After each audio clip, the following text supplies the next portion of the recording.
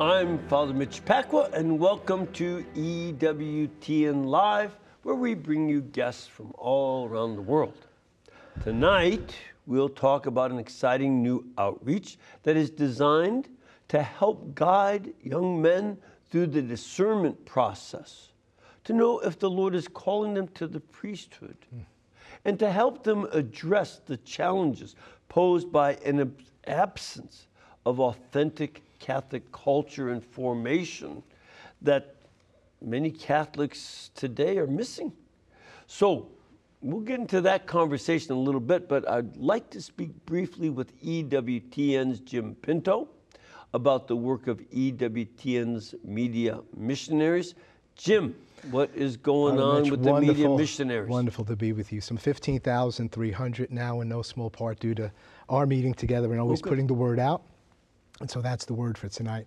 We're calling on people to respond to this call, to be an evangelist, to be a missionary, to share the Lord Jesus Christ, the good news of the church, to do that with EWTN. At the heart of the church is this vocation. Every Catholic called to be a missionary of Christ, who redeems dignity. We need this so desperately. We're going to have a webinar tomorrow evening, and I invite everybody to that webinar. Just go to EWTNmissionaries.com or 205-795-5771. And you could be a part of this webinar, learn more about the media missionaries, do the work of an evangelist. Those who are already media missionaries, we need for you to be online with us tomorrow evening as well. We have people on staff right now waiting for your phone call to register as a media missionary, to register for the webinar. Because altogether, we've got to build a new culture of life, marriage, family, renewal in the church. You'll receive a beautiful starter pack with our schedules, our highlights about all the shows, a beautiful poster, our Christmas poster, Jesus, the light of the world, which is amazing. What a claim. I am the light of the world. Jesus, God with skin, God made poor, God with a face coming among us. What good news. And so John the Baptist said, I must decrease, he must increase. And I'm asking our viewers today, decrease by doing the work of evangelization. Decrease yourself by proclaiming Christ with EWTN, and you will receive. You'll receive by giving your life away, by giving Christ away. We are called for such a time as this. This is our time. This is our hour. I hope many people will respond to the inquiring about becoming priests in the church. Now is our hour. Be not afraid. Proclaim the gospel of Jesus Christ. And, you know, being a media missionary really is a good vehicle to begin evangelization. A lot of people are nervous about evangelization. This is a way to get started and do some very simple, nice ways, and our Lord will get you going. That's EWTNmissionaries.com, EWTNmissionaries.com. And the number to call again, 205-795-5771, or you can also send an email to EWTNmissionaries@EWTN.com. EWTNmissionaries@EWTN.com. Thank you, Jim. Great challenge. Thank you. And we'll be back in a couple minutes with tonight's guest, so please stay with us.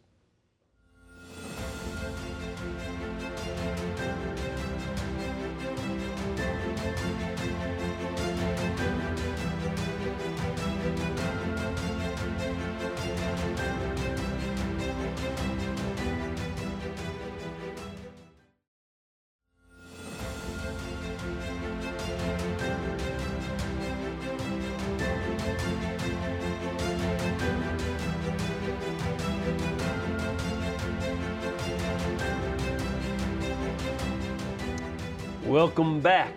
Our guest tonight is the head of the Avila Institute's High Calling Program.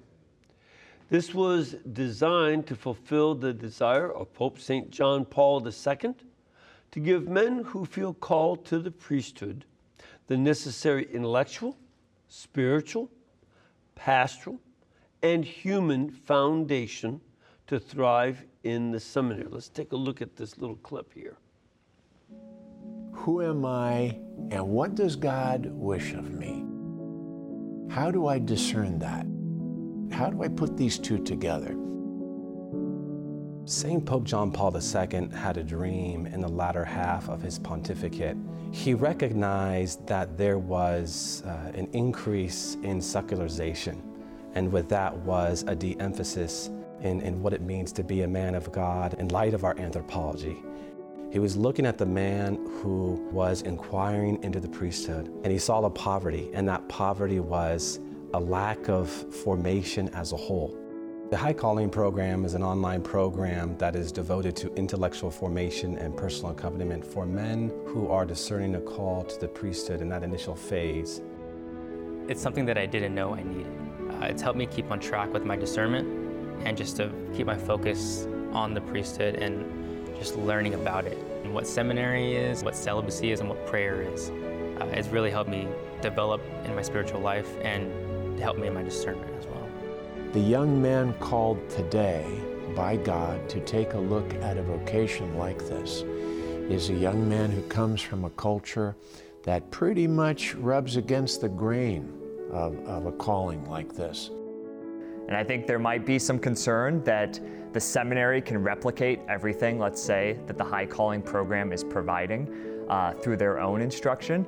But I believe it fills a beautiful gap between a guy who's thinking I might be called and then actually applying to seminary. There's a gap there that needs to be fulfilled, and I think the High Calling program is a great resource to fill that gap.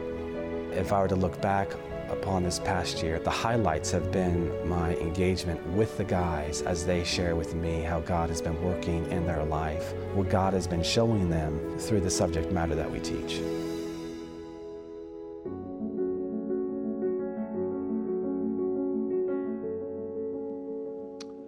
So, here to tell us more, please welcome the director of the Avila Institute's High Calling Program, Dr. Joseph Hollcraft.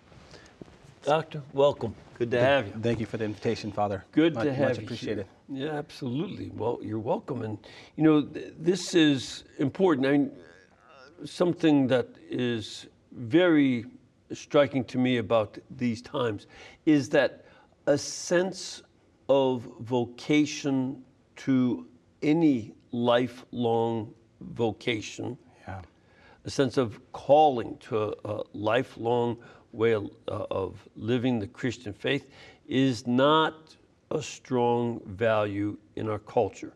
People are not getting married. The majority of adults are not married. And we don't see so many vocations to the priesthood or to the religious life, male or female. People are not committing themselves to What's going on? What's missing? Well, really, what lies at the heart of that question, I think, is the absence of the interior life, the absence of prayer, a crisis of faith, really. Because when you look more deeply into the lack of responding to the vocation that God has entrusted us with, really it's a response of faith. And certainly when you look across the culture and the scope, just not here in the United States, but across the world, there's a decline in belief in God. And so when you put those things together, there's just going to be an unwillingness to surrender oneself to God, an unwillingness to commit. Here the High Calling program devotes itself to the priesthood, but something that I certainly have come across over the past 3-4 years is just the unwillingness of men to commit. And so no doubt that's something that is at the heart of the problem. I think that those two issues, a lack of faith, and by the way, it's interesting, the lack of faith is strong in Western society, but it's not strong worldwide. You know, worldwide, faith in God is increasing, and Christianity is the fastest growing religion in the world at this point. The news tries to say otherwise. The stats tell us that we are. But the lack of willingness to commit ourselves, that's what I was saying about even marriage. Committing yourself to the woman that has your children, or the man that is the father of your children, and lack of commitment to your children. Yep. This is very common in our society today. So one of the things that would be worth knowing a little bit is, how did this, Avila Institute get going in the higher calling program? How did you get started with that? Yeah, so the Avila Institute came about, I think, roughly in 2010. It was an outgrowth of the top sales of Dan Burke's book, Navigating the Interior Life. He saw that book as being the #1 Catholic book sold and said, well, look, there's a demand here. We have to create the supply. So he did a few webinars, and he saw that increase, the response increase exponentially. He started a blog with Dr. Anthony Lillis, and suddenly thousands of people are trafficking this blog. And one webinar led to another, and ultimately a few other members were brought onto the team. And what you have is the Avila Institute that is providing currently, I don't know how many classes, but serving thousands and thousands of students across the world. And so in 2016, Archbishop Gomez from the Archdiocese of LA reached out to Dr. Anthony Lillis, who was the then dean of the seminary of St. John's down there in Camarillo, I think. Yes. Knowing that he was an associate with Dan Burke, knowing he was affiliated with the Avila Institute. So after the Ratio Fundamentalis was penned, which is this document on priestly formation, clergy formation, he reached out to Dr. Anthony Lillis and said, hey, can we do something about this? Can we build a program that would be at the service of forming men who are thinking about the priesthood? Initially, he was thinking about his own diocese, the Archdiocese of LA. So what then happened, Dr. Anthony Lillis reached out to about 20 of us professors who were teaching at the Avila Institute at the time. We gathered down there in Southern California. And over the weekend, in 2016, over one weekend, we just were kind of throwing around ideas. Many of the professors that are involved with the Avila Institute are very involved in seminary formation and the interior life. And so as we were throwing around ideas, we more or less came up with 4 governing principles that would guide our teaching. Okay. And so a teaching that was live, online, faithful to the magisterium. Everything the Avila Institute does is live, online, faithful to the magisterium. But what was the content for this program? So 4 principles, the first of which was we recognized the importance of reintroducing Jesus into the interior life. Undoubtedly, every man that comes to us has been touched by God in some way, shape, or form, because there's a reason why they've walked through the door of the vocation director. That's a big step for any man to take. Yet what we were finding was that that man was lacking formation in the interior life. He was lacking any kind of formation in life of prayer.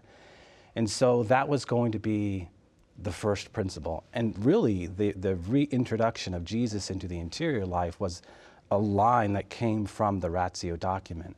So this was going to be quintessential, to bring men into a deeper understanding of how to pray. Right now, we are serving 40+ dioceses and a handful of religious communities, and that they actually are gathering tonight, Wednesday night. And so I'm in conversation with them continuously. Just last week, I had another man, and this is not uncommon, Father, I had another man reach out to me, and he just wanted to talk about the faith, and he wanted to talk about prayer and the interior life and what it's doing for him. Because again, no doubt that young man has been touched by God, but now he's going to a deeper level because he's learning the language of prayer. He's understanding that, prayer isn't something you compartmentalize. No, it's 24/7, 365. It's praying around the clock, putting the name of Jesus on your lips. Yes, there's the Eucharist and all those beautiful prayers that are at the source and summit of our faith, but also all of those other moments. And he was beginning to understand this, and he shared with me, my life's changed. My life's changed. So organizing everything we do around that first principle was really quintessential for us. Second was the importance of understanding that as you talk about a broken world, Father Mitch, I see that in a lot of the men that come to us. They're coming from broken families or broken relationships, and they're not free to discern. So what we identified was the need for healing, mentorship, and spiritual direction. Some more of those elements of human integration. And no doubt this has been a huge, huge deal for a lot of the guys. Because once they come to understand that they are radically loved by Jesus Christ, once they've been touched on that level, they begin to look at things differently. You know, they have now this new relationship with Jesus Christ. They've been touched by God in a powerful way, and they hear the challenge in prayer. Be reconciled with your brothers and sisters in Christ. Be reconciled with your mom, dad, friend, you know, and from there, these men take off. You know, if just as a bird is free to fly or a fish free to swim, when a man is healed of his broken relationships, is he free to discern? Yeah. I've had men call me in tears, telling me that they're free to discern. And I can't help but think that there are a lot of men out there just entering the seminary without this formation, without this time to just spend with God, reflect with God, think about the things they need to work on, healing broken relationships that need healing. So this has been another big principle for us. So when we were again meeting back in 2016, I tell you what, from the prayer to the interior life and the healing, those were two key things we talked about, and they're definitely playing out. Third would be the importance of then understanding conversion and discernment as at the heart of what they're about, you know, their vocation, right? So seeking clarity, again, a lot of these men come to us, they've been touched by God, but they can't make sense of the world, kind of going back to what you were saying earlier. They're coming from a place that is very chaotic often, and they're seeking clarity, they're seeking order in their life. And so as they go through the program and they receive clarity by virtue of the instruction they receive, as well as the fellowship. There's something about the High Calling program is, as I was noting earlier, you know, we work with 40 plus dioceses and a handful of religious communities. They are journeying with men across the country because it's live online, it's in this virtual space. So you have all these men from 18 to 42, and actually this year we have men who are even older than 42, asking the same questions. Granted, all of them come from very different backgrounds, but they find something common in their discernment, in their vocational inquiries and their ongoing formation. And so it becomes a kind of unexpected grace that is the fellowship they experience, even in this virtual space. And in fact, a young man called me earlier today, and he was telling me about this very thing, that he's connected with two other guys. So they would talk to each other when they're not online. They would actually meet with each other sometimes. Yeah, on the phone, or if they're in a neighboring diocese, they'll connect there too as well. Again, working with different dioceses that send their guys to similar seminaries, they're building relationships that don't just end at the High Calling program. In point of fact, they're going to continue in the seminary where they're going, God willing, if they continue on through the application process. So the seeking clarity, the understanding that conversion is seminal to vocational discernment, because when you're in ongoing transformation in Christ, that's going to give you the lens to see what you need to see. Sure. And then, of course, you know, our modules on discernment itself, you know, working through the core principles and steps of discernment. And then lastly, you know, Father Mitch, the importance of theology of the body and manhood in Christ, getting men to a point where they aren't indecisive in what they want, or unclear, or just lacking conviction. They're challenged. They're challenged to to identify who they are as sons of God. This is always, first and foremost, you are a son of God, loved by God, an unrepeatable gift by God for the world. Mm-hmm. And once men hear that, it's interesting, Father Mitch, that once men hear that they are radically loved by God and that they are an unrepeatable gift that God has chosen to glorify Him, they respond to that because it's something that they've never heard before. They're just not familiar with it. The heart responds to being loved to, right? So ultimately, this core set of modules that we have on theology of the body, rooted in manhood in Christ, is a principle that really lays before the man the importance of being a man of commitment, right? Manhood in Christ isn't identified by puberty per se or some hazing ritual, but the willingness to surrender oneself, the willingness to sacrifice. This is the kind of man that the church needs today, right? If I'm on the front lines, I don't want a man next to me, or maybe even better said, leading me, who's unclear, indecisive, or lacking conviction. I want the opposite, right? I want the opposite. That's what the church needs. Yeah. And so in combat, you don't want lieutenants and sergeants that are just trying to figure it out. Yeah. They need experience. And this is true in general in life. And it seems, that so many of the things that you're finding is just coming up against a culture that experiences a lot of pain. There's a lot of lack of family in the lives of young people. The families, are oftentimes not intact.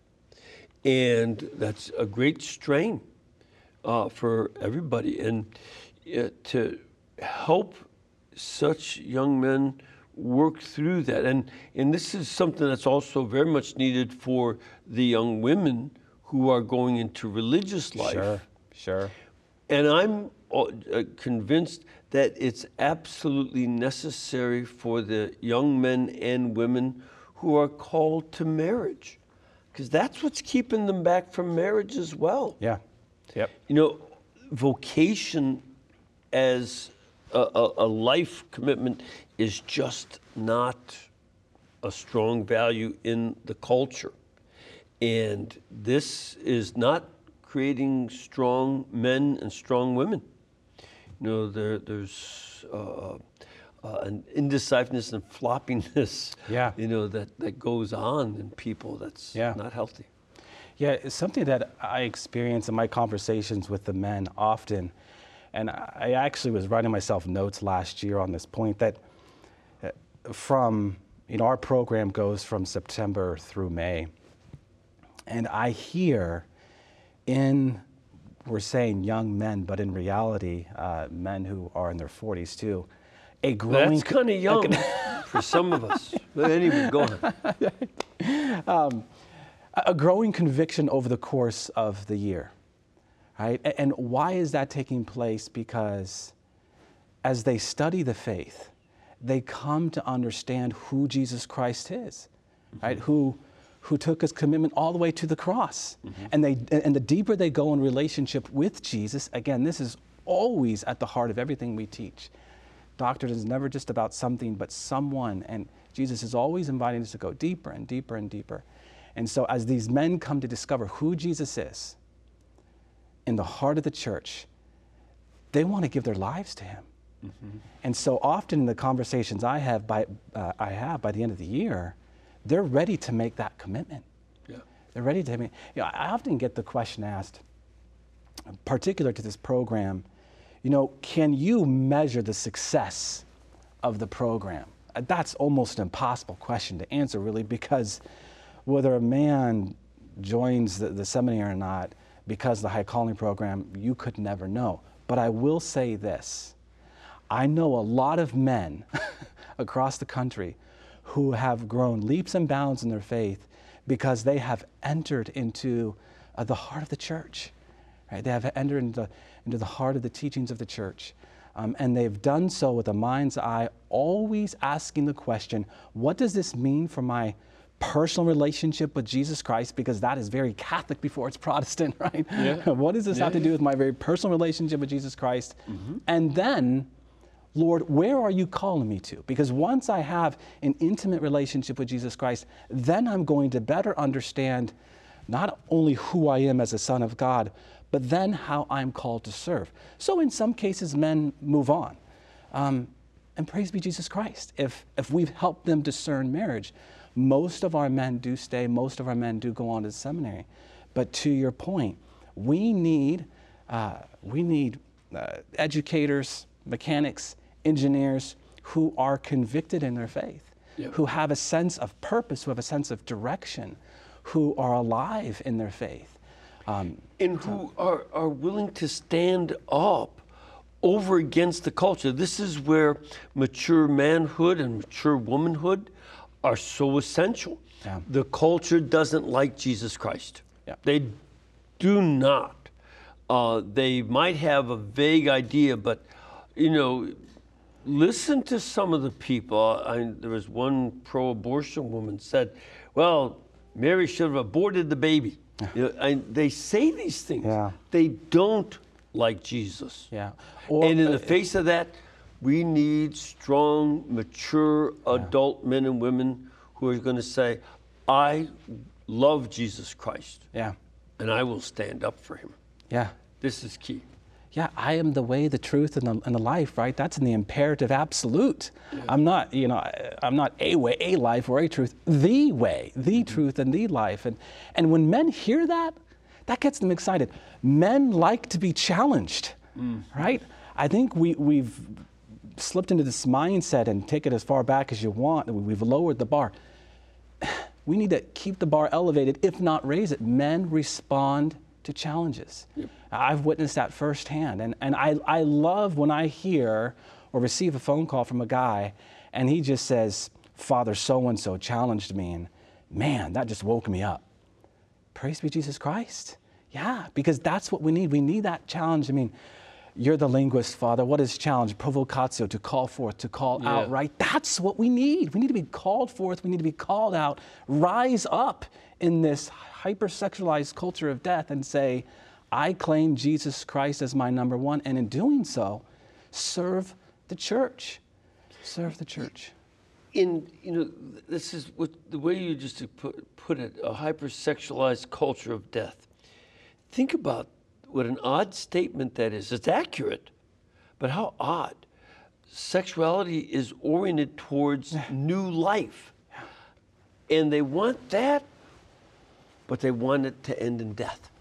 They don't want new life. The culture is at odds with itself. Yeah. And it's an inherent kind of conflict interior to the culture. And we're saying, by standing up for Jesus Christ and taking up his challenge, we are also going to take on the other challenges that flow from our love of Christ. Yeah. This is key. And too easily,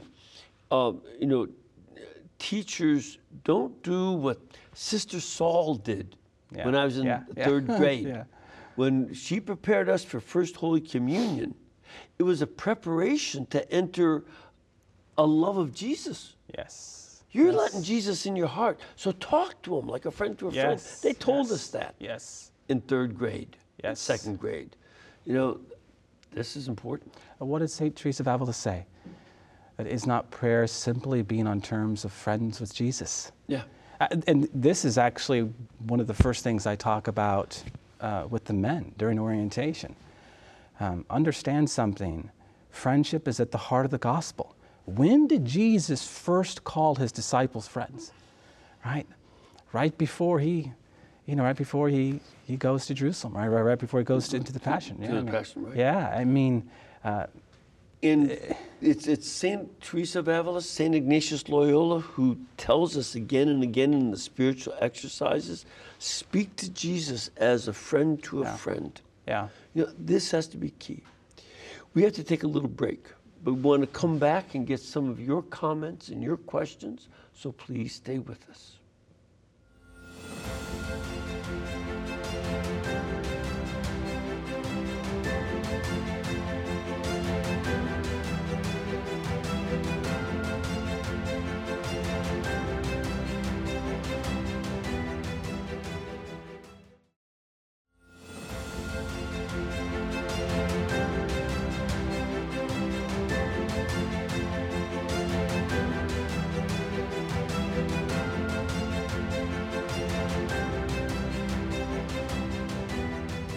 All right.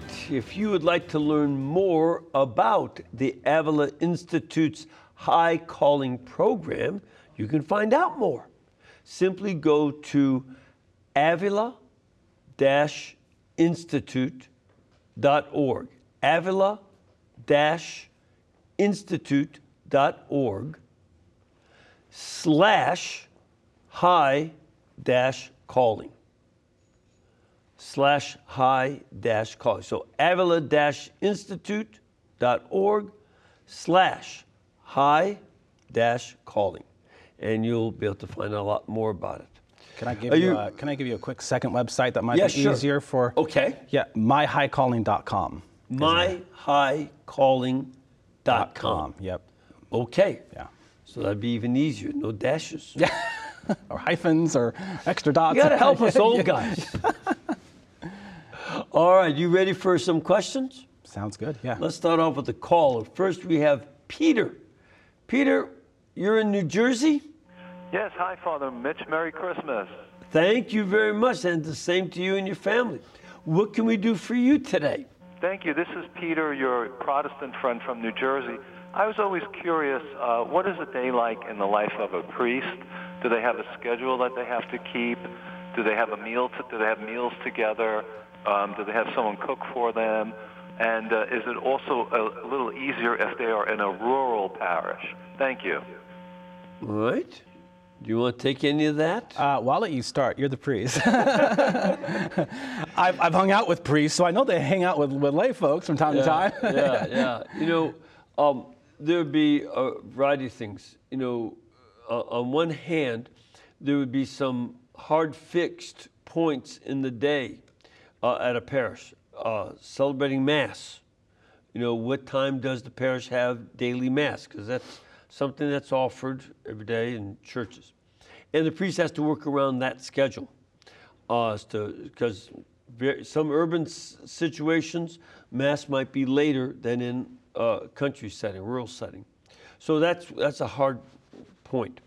Then, you know, a priest has an obligation. He takes a vow, a promise, a solemn promise, that when he's ordained a deacon, he will pray at different times in the day. That's called the Liturgy of the Hours. Now, it's doesn't take hours to do, but it's set at different hours of the day. So there's morning prayer, midday, and noon, and afternoon, and evening and night prayer. And it's to consecrate the day with prayer set at different times, and it's the church's prayer plus his own private prayer. Then it varies from priest to priest. You know, I work here at the television studio, so I have to be here for the scheduled programs. And yet there's also this open time when you're counseling people. If you're a parish priest, you're dealing with a lot of work on administration. You know, there's always a lot to do with paying the bills. You have various people who are sick and in the hospital you need to go visit, or homebound and sick, bring them the sacraments. And then the problems that come up with people needing counsel, that's fairly common in a priest's day. And then the other reality too is, you know, I was saying before, they call us Father. You're a father, right? Father of four, yep. And do you say, okay, 7 o'clock, yeah, I'm off the clock. You kids are on your own. I'm going to watch TV. Does that work? Nope. And if it does for me, it doesn't for my wife, so she'll let me know. Yeah, I'm sure, exactly. And the same thing for us. You know, if somebody's sick and dying at 2 a.m, it's like a dad when the kid is sick. You get up, you take care of it. So there are these unscheduled realities, plus parish groups. It's pretty busy life, you know. I wouldn't say that most priests are sitting around eating bonbons all day. There's plenty of work to do. And so that would be pretty typical. You know, we put together a video recently. We posted on our website, myhighcalling.com, titled A Day in the Life of a Priest, where we just followed a priest. And what we wanted to show was that priests are ordinary men who do ordinary things. Granted, they have a fixed schedule that's tied to the extraordinary, superordinary work that they do, that you do. But they like a good cup of coffee. They like to play basketball. Some even hunt, But they're ordinary men who like to do ordinary things. I used to work out with a priest, right? And so that's important to be thinking about. Yeah, it is, and it's important for priests to include that part in their of life in their day, along with hobbies. But the other thing I would say too, this is one of the main characteristics that I've sensed of the priesthood. We get invited to many of the most intimate moments of life. We're oftentimes there to baptize near birth. We're there at death. I mean, being at somebody's death is one of the most intimate experiences of life, getting them ready to meet Jesus. That's pretty powerful. And then you also are there, you hear the confessions, and they tell sins and admit to being wrong when they might not do that in other parts of life. You feed people, like a dad. You're a father as you give Holy Communion. You say things nobody else says in our culture. Who goes around saying, the Lord be with you? We get to say that, and we get a response. And one of the few things we do is, or one of the few places it still goes on, at church, we get people to sing. Our culture doesn't sing much anymore. And there are all these we're there at their marriages, we prepare them for marriage. Again, that's a very intimate moment, where you're invited in to help people work through how to argue, how to balance budgets, all the things. And they invite us into these aspects of life. And that's also one of the most important characteristics of what we do. We have a studio question. Sir, where are you from? Hello, good evening, Father Mitch, Doctor. My name is Justin, and I'm from Newburgh, Indiana. Indiana, great to have you here. Thank what you. Can we do for you? Thank you very much, Father Mitch. Happy holidays to you both as well. Thank you very much for fielding my question. At our home parish at St. John the Baptist in Newburgh, Indiana, my wife Rebecca and I are attending a Bible study course hosted by our friend Jeff Sickman there. And 6 days ago, he posed a question to us. He was talking about how the religious life has lessened over the decades in the male and female respects. He posed a question to our largely lay class, and he asked us if we should, and if there was any way we might be able to do anything about that situation. And I was wondering if either one of you had any thoughts about that, please. Very good. And again, I want to emphasize, as I did earlier, it's not only a vocation to religious life and priesthood, it's also the vocation to marriage. That's suffering a lot. So as lay folk in a parish, what can they do? Lots of things. Yeah. So first and foremost, I would say pray, right? There was a recent study that came out that I was going through. 80% of all current seminarians come from approximately 20% of the parishes in the United States of America. And what's interesting about that stat is, of that approximate 20%, all of them have either perpetual adoration chapel or some kind of vocation ministry. So it highlights, if nothing else, the importance of praying for vocations, right? And can I underline that with a real case from one diocese? Yeah. I'll leave it unnamed. The bishop instituted, every parish had 1 day of prayer and adoration of the Blessed Sacrament for vocations a month. Yeah. And they rotated. Every day of the month was covered by a parish. Yeah. Vocation soared. His successor stopped it. He said, no, we don't want to do that anymore. And the vocations went down. It's a classic example. Yeah, and what we have to understand here too is that, God has desired ends, and He's given us chosen means, right? the principal means by which we share in his outgoing mercy and love is prayer, right? God doesn't need our prayers to act, but he chooses to use our prayers to act. And the more we pray, the more vocations there will be. The vocation crisis isn't a lack of God inviting men, it's the lack of men responding. And as we've already discussed, the power of prayer is massive, it's huge. The other thing, and there's a lot there, but the other thing is a Pew survey was released just asking men who are in the seminary and even priests. Father Mitch, you may have been a part of the survey, I don't know. But, when did you first start thinking about the priesthood? And an overwhelming majority of them said, I was asked. So what I would pose to our viewing audience is, when was the last time you asked someone, if you thought a man, maybe you saw him in an adoration chapel, 25, 26, there he is praying, why not ask him if he's thinking about the priesthood? We plant seeds, and we might not see the fruit, but we plant seeds. If we can get involved in our local parishes, it goes a long, long way. A lot of the men tell me they started to receive the call by altar serving. Do we have boy altar service? That goes a long way. I know some parishes will make annual pilgrimages to ordinations.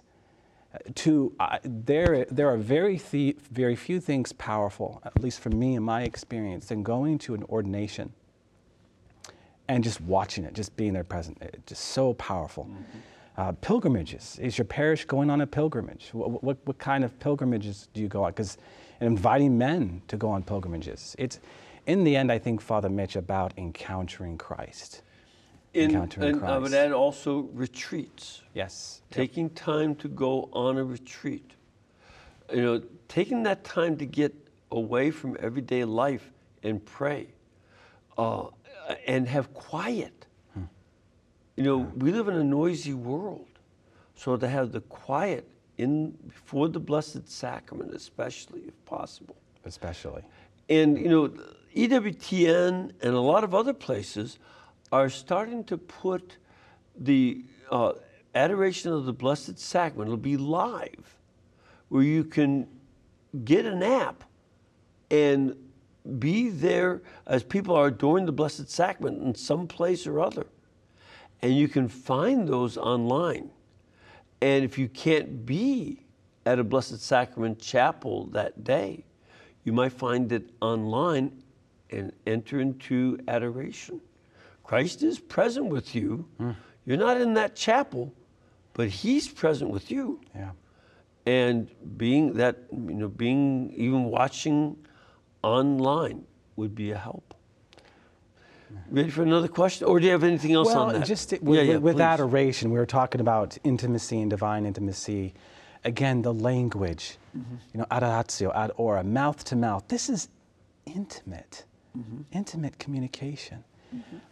So if you're a lay member, your local parish, go to God. Implore him, beg him. I mean, what is the passage, James chapter 5, verse 16, verse 17? The fervent prayer of a righteous person is powerful in its effects. Yes. The fervent prayer, the Greek diomai, it's just not asking God for something. It's begging, it's imploring. It comes from the deepest place of faith and conviction.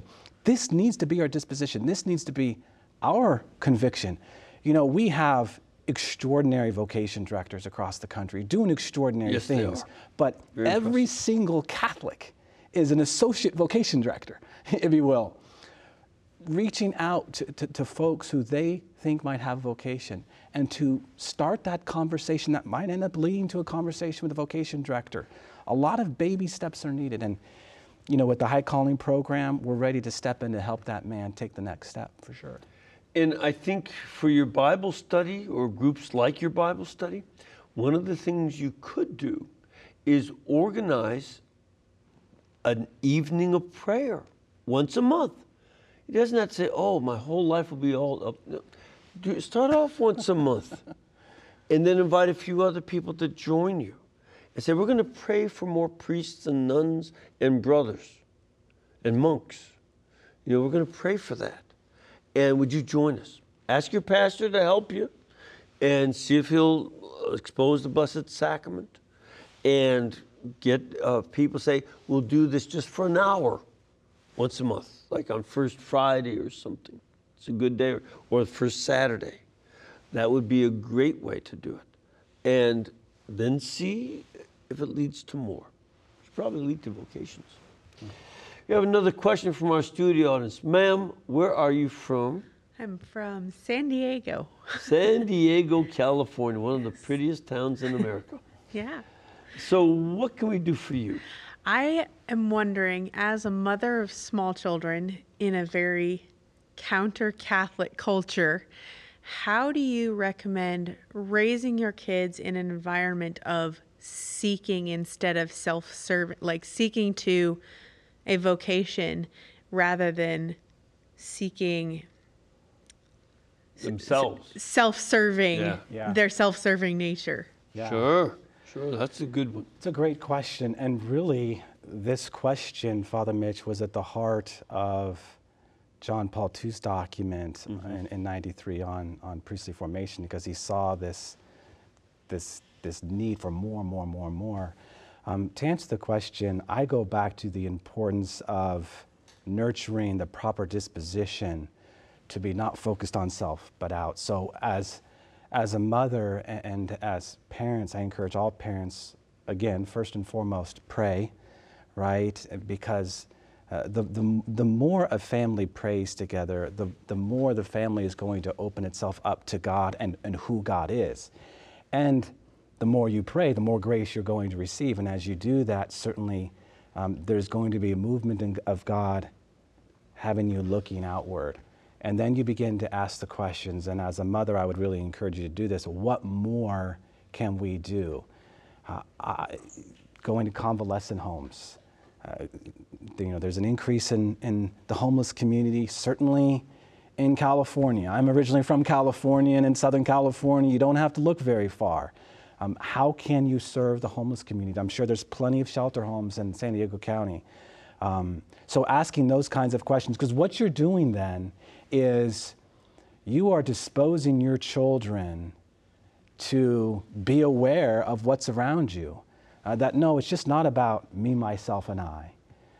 It's just not about the ego drama, but in the end, the theodrama in which God is the center. God is the lead actor. And if we can do that, pray first, and as you abide in God, you will learn the language of existing for other. And this plants deep, deep seeds. The video that was shown in the beginning, it showed a young man who's discerning, and he's currently in the seminary. And I did a video piece with him, another video piece with him a few weeks ago, and he was telling me more about his journey. And he comes from a Catholic family whose mom, and I think he has some aunts who are religious, they devoted all of their time to adoration.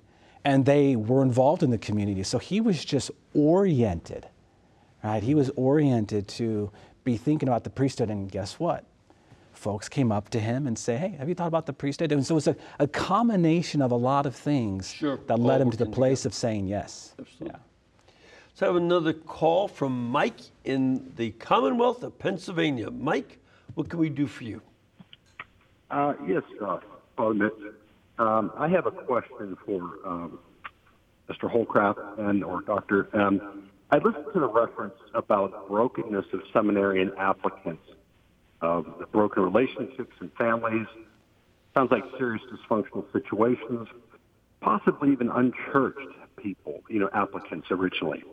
I'd like to know how do you specifically address these aspects in their formation psychologically with like MMPI, Myers-Briggs type psychological testing, intense psychological counseling, intense spiritual direction, and lastly, did Mark Wahlberg's film Father Stu have any current impact or possibly any future impact for seminarians coming out of situations like this, which are rough-hewn and, like I said earlier, unchurched?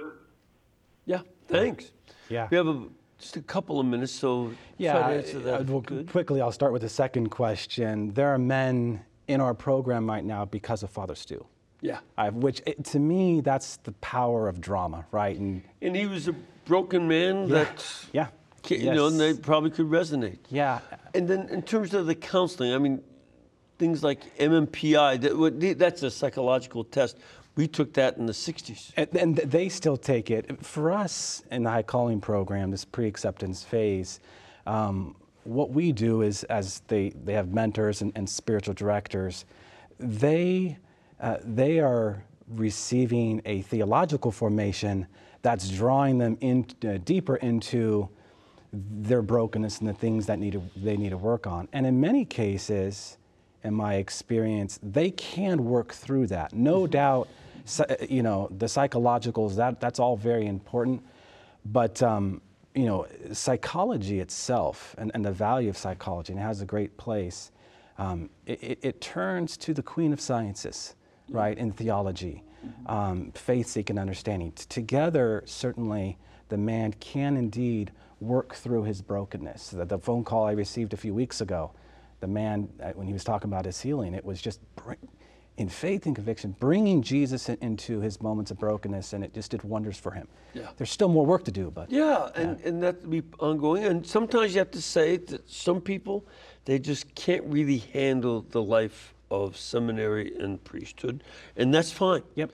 But others, you know, there's a tremendous amount of healing, also for the married. But one of the things I can't heal is that we've run out of time. So again, if you want to find out more about the Avila Institute's High Calling program, go to myhighcalling.com. myhighcalling.com. Thank you, Joseph, for being with us. Appreciate you being part of our program. Thank you, Father Mitch. And may the Lord bless all of you to follow your vocations and to help others listen to Jesus in following theirs. May Almighty God bless you, the Father, the Son, and the Holy Spirit. Amen. Amen. And we can bring you this program and all the other programs we have only because the network is brought to you by you. So please remember to keep us in between your gas bill, your electric bill, and your cable bill. And we'll then be able to pay all of our bills too. God bless you, and thank you.